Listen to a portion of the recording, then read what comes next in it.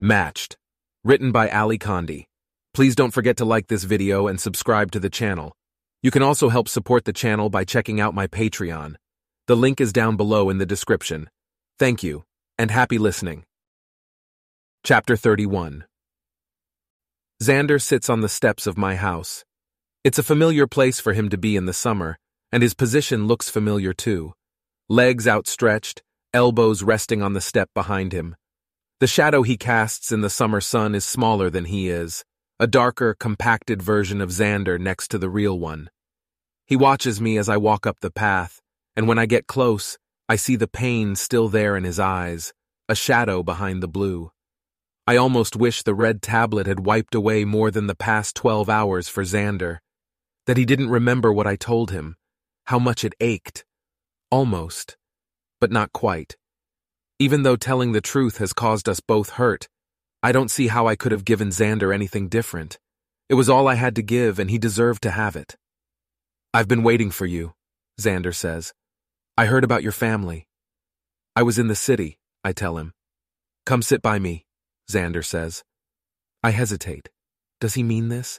Does he want me to sit by him, or is he helping me put on a show for whoever might be watching? Xander keeps looking up at me, waiting. "Please." "Are you sure?" I ask. "Yes," he says, and then I know that he is. He's in pain. I am too. It strikes me that perhaps this is part of what we are fighting to choose, which pain we feel. Not much time has passed since the match banquet, but we are different now, stripped of our fancy clothes, our artifacts, our belief in the match system. I stand there thinking about this. How much has changed? How little we knew. "You always have to make me speak first, don't you?" Xander asks, a hint of a smile on his face. "You always win our arguments in the end." "Xander," I say, and I sit down and slide right next to him. His arm goes around me and I put my head on his shoulder and he bends his head to rest on mine. I sigh, so deep it is almost a shudder at the relief I feel, at how good this is to be held like this. None of it is for the society, watching, always. It is all real for me. I will miss him so much. Neither of us says anything for a moment, as we look out at our street together one last time. I might come back, but I won't live here again. Once you've been relocated, you don't return except to visit. Clean breaks are best, and I will make the cleanest break of all when I go to find Kai. That is the kind of infraction that no one can overlook. "I heard you leave tomorrow," Xander says, and I nod, my head moving against his cheek. "I have to tell you something." "What is it?" I ask. I look ahead, feeling his shoulder move under the shirt of his plain clothes as he shifts position slightly, but I don't move away. What will he tell me? That he can't believe I betrayed him? That he wishes he'd been matched with anyone but me? Those are the things I deserve to hear, but I don't think he will say them. Not Xander. "I remember what happened this morning," Xander whispers to me. "I know what really happened to Kai." "How?" I sit upright, look at him. "The red tablets don't work on me," he whispers, soft into my ear, so no one else can hear. He looks down the street, back toward the Markham's house. "They didn't work on Kai either." "What? How is it that these two boys who are so different are connected in such unexpected, deep ways? Maybe we all are, I think, and we don't know how to see it anymore. Tell me." Xander still gazes at the little house with the yellow shutters where Kai lived hours ago, where Kai watched and learned how to survive. Xander taught him some of that, without knowing it. And perhaps Xander has been learning from Kai too. "I dared him to take it once, a long time ago," Xander says quietly. "It was when he first got here. I acted friendly to him, but inside I was jealous. I saw how you looked at him." "Really?" I don't remember this at all, but suddenly I hope Xander's right. I hope part of me fell in love with Kai before anyone else told me to. "It's not a memory I'm proud of," Xander tells me. "I asked him to come swimming with me one day, and then on the way I told him I knew about his artifact. I knew about it because once, one borough over, I was coming back from taking something to a friend, and I caught Kai using it, trying to find his way home. He was so careful. I think it was the one time he got it out, ever, but he had bad timing. I saw him. This image almost breaks my heart. It's another side of Kai I haven't seen before. Lost. Taking risks. As well as I know him, as much as I love him, there are still parts of him I don't know. It's that way with everyone, even Xander, who I never could have pictured being so cruel. I dared him to find and steal 2 red tablets. I thought it would be impossible. I said that if he didn't bring them to swimming the next day to prove he could, I'd tell everyone about the compass, the artifact, and get Patrick in trouble. What did he do? You know Kai, he wouldn't risk his uncle. Then Xander starts to laugh. Shocked, I ball my fists up in anger. Does he think this is funny? What, in this story, could there possibly be to laugh at?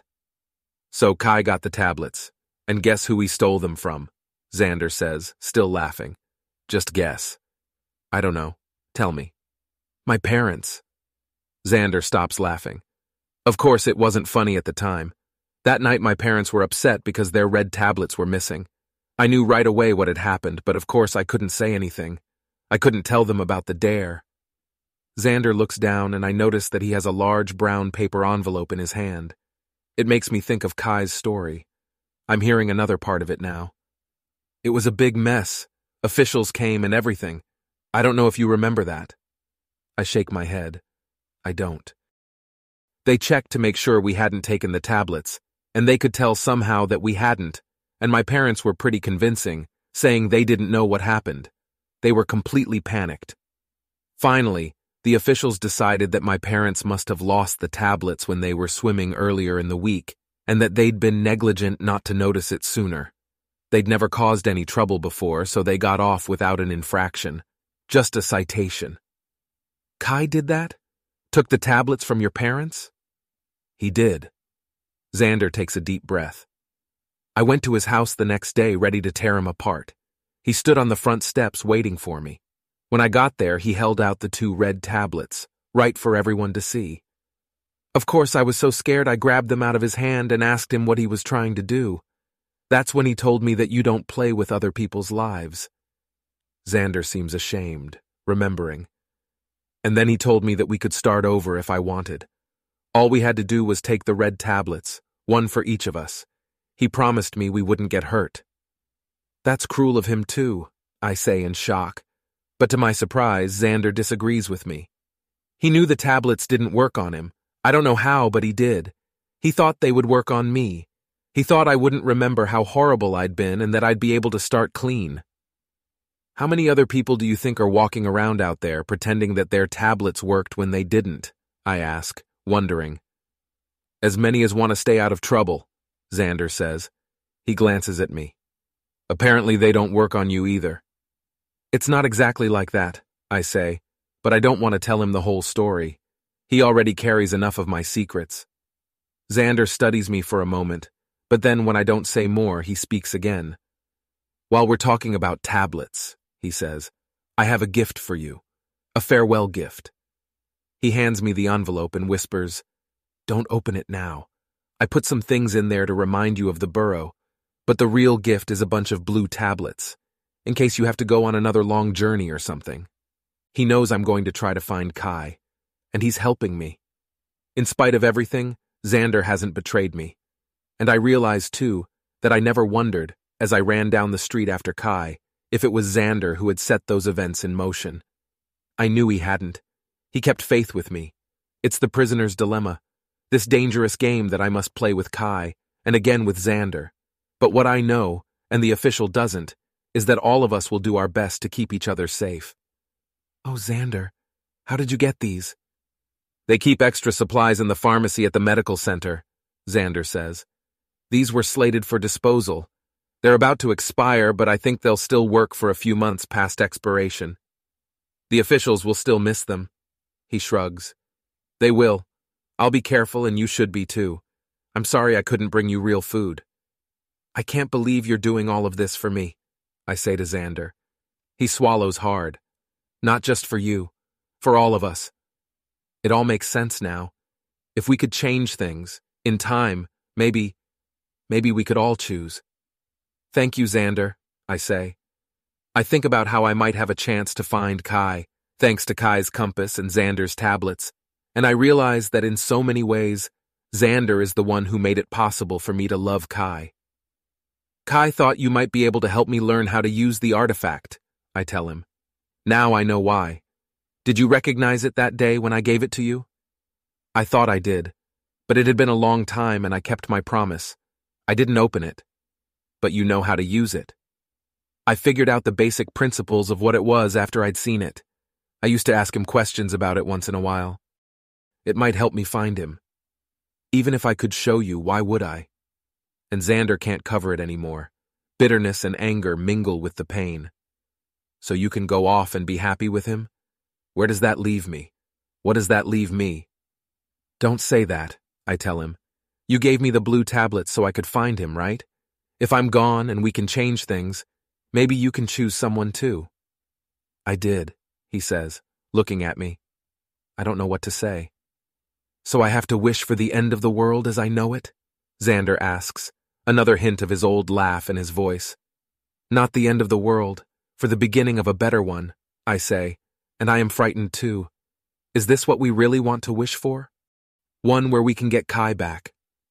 Kai, Xander says, and there's sadness in his voice. Sometimes it seems like everything I've done has been to help you be ready for someone else. I don't know what to say, how to tell him that he is wrong, how I was wrong moments ago when I thought the same thing. Because yes, Xander has helped Kai and me time and time again. But how can I explain to Xander that he is a reason for wanting a new world too? That he is important? That I love him?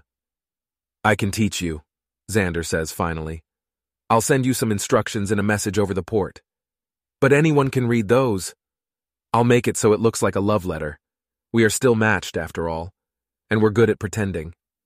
Then he whispers, Cassia, if we could choose, would you ever have chosen me? I'm surprised he has to ask. And then I realize that he doesn't know that at one point I did choose him. When I first saw his face on the screen and then Kai's over it, I wanted safe and known and expected. I wanted good and kind and handsome. I wanted Xander. Of course, I say. We both look at each other and start to laugh. Then we can't stop.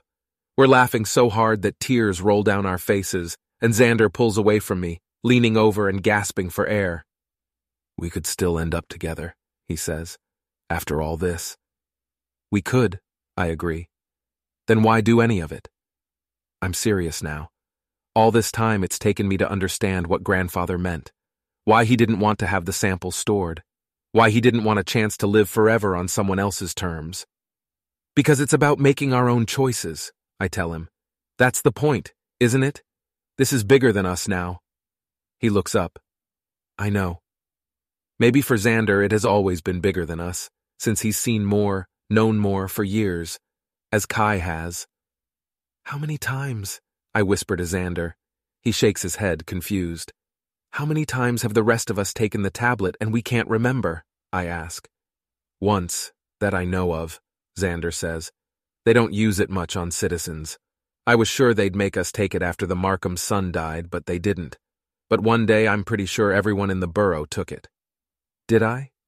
I'm not positive, he says. I didn't actually see you do it, I don't know. What happened? I ask. Xander shakes his head.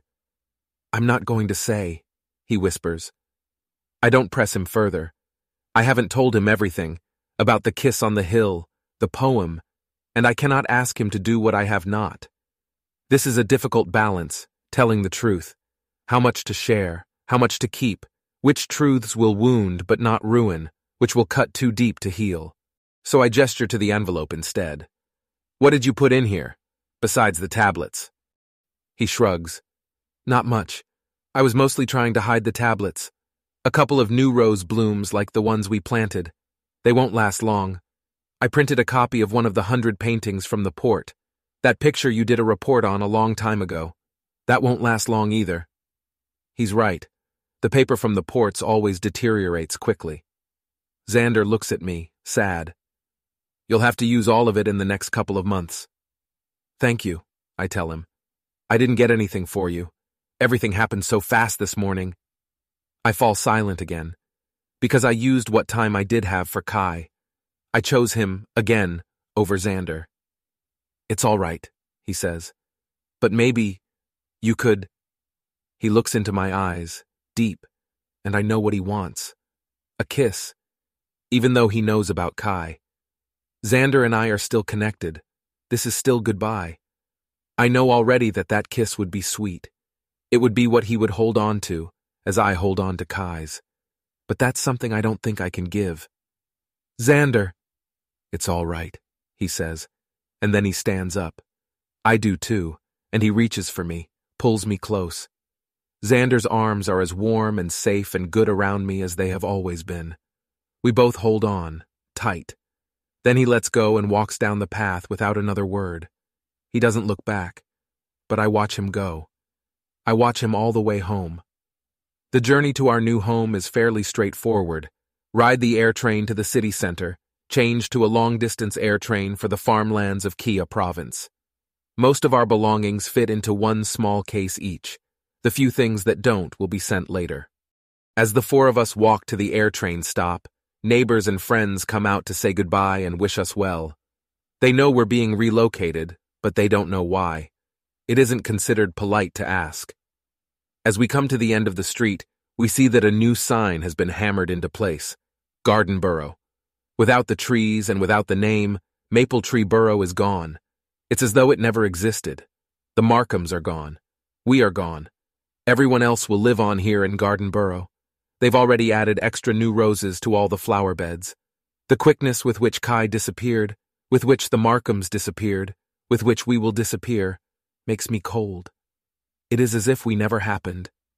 And I suddenly remember a time back when I was small, when I used to look for the air train home to Stony Borough, and we had paths made of low, flat stones that led to our doors. This happened before. This borough keeps changing names. What other bad things lie beneath the surface of our borough? What have we buried underneath our rocks and trees and flowers and houses? That time Xander won't talk about, when we all took the red tablet. What happened? When other people left, where did they really go? They could not write their names, but I can write mine, and I will again, somewhere where it will last for a long, long time. I will find Kai, and then I will find that place. Once we are on the long-distance air train, my mother and Bram both fall asleep, exhausted from the emotion and exertion of the journey. I find it strange, with everything else that happened, that it was my mother's obedience which spelled the need for our relocation. She knew too much, and she admitted it in that report. She couldn't do otherwise. The ride is long, and there are other travelers. No soldiers like Kai. They keep them on their own trains. But there are tired families who look much like ours, a group of singles who laugh and talk excitedly about their jobs, and in the last car, a few rows of young women about my age going on a work detail for a few months. I watch these girls with interest. They are girls who did not get work positions, and therefore will float around wherever they are needed for a time.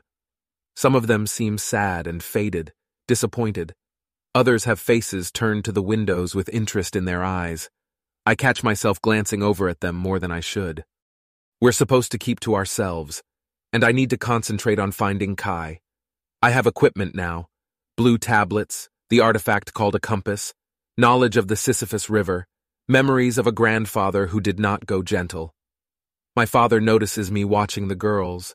While my mother and Bram sleep, he says softly, "I don't remember what happened yesterday, but I know the Markhams left the borough, and I think that has hurt you."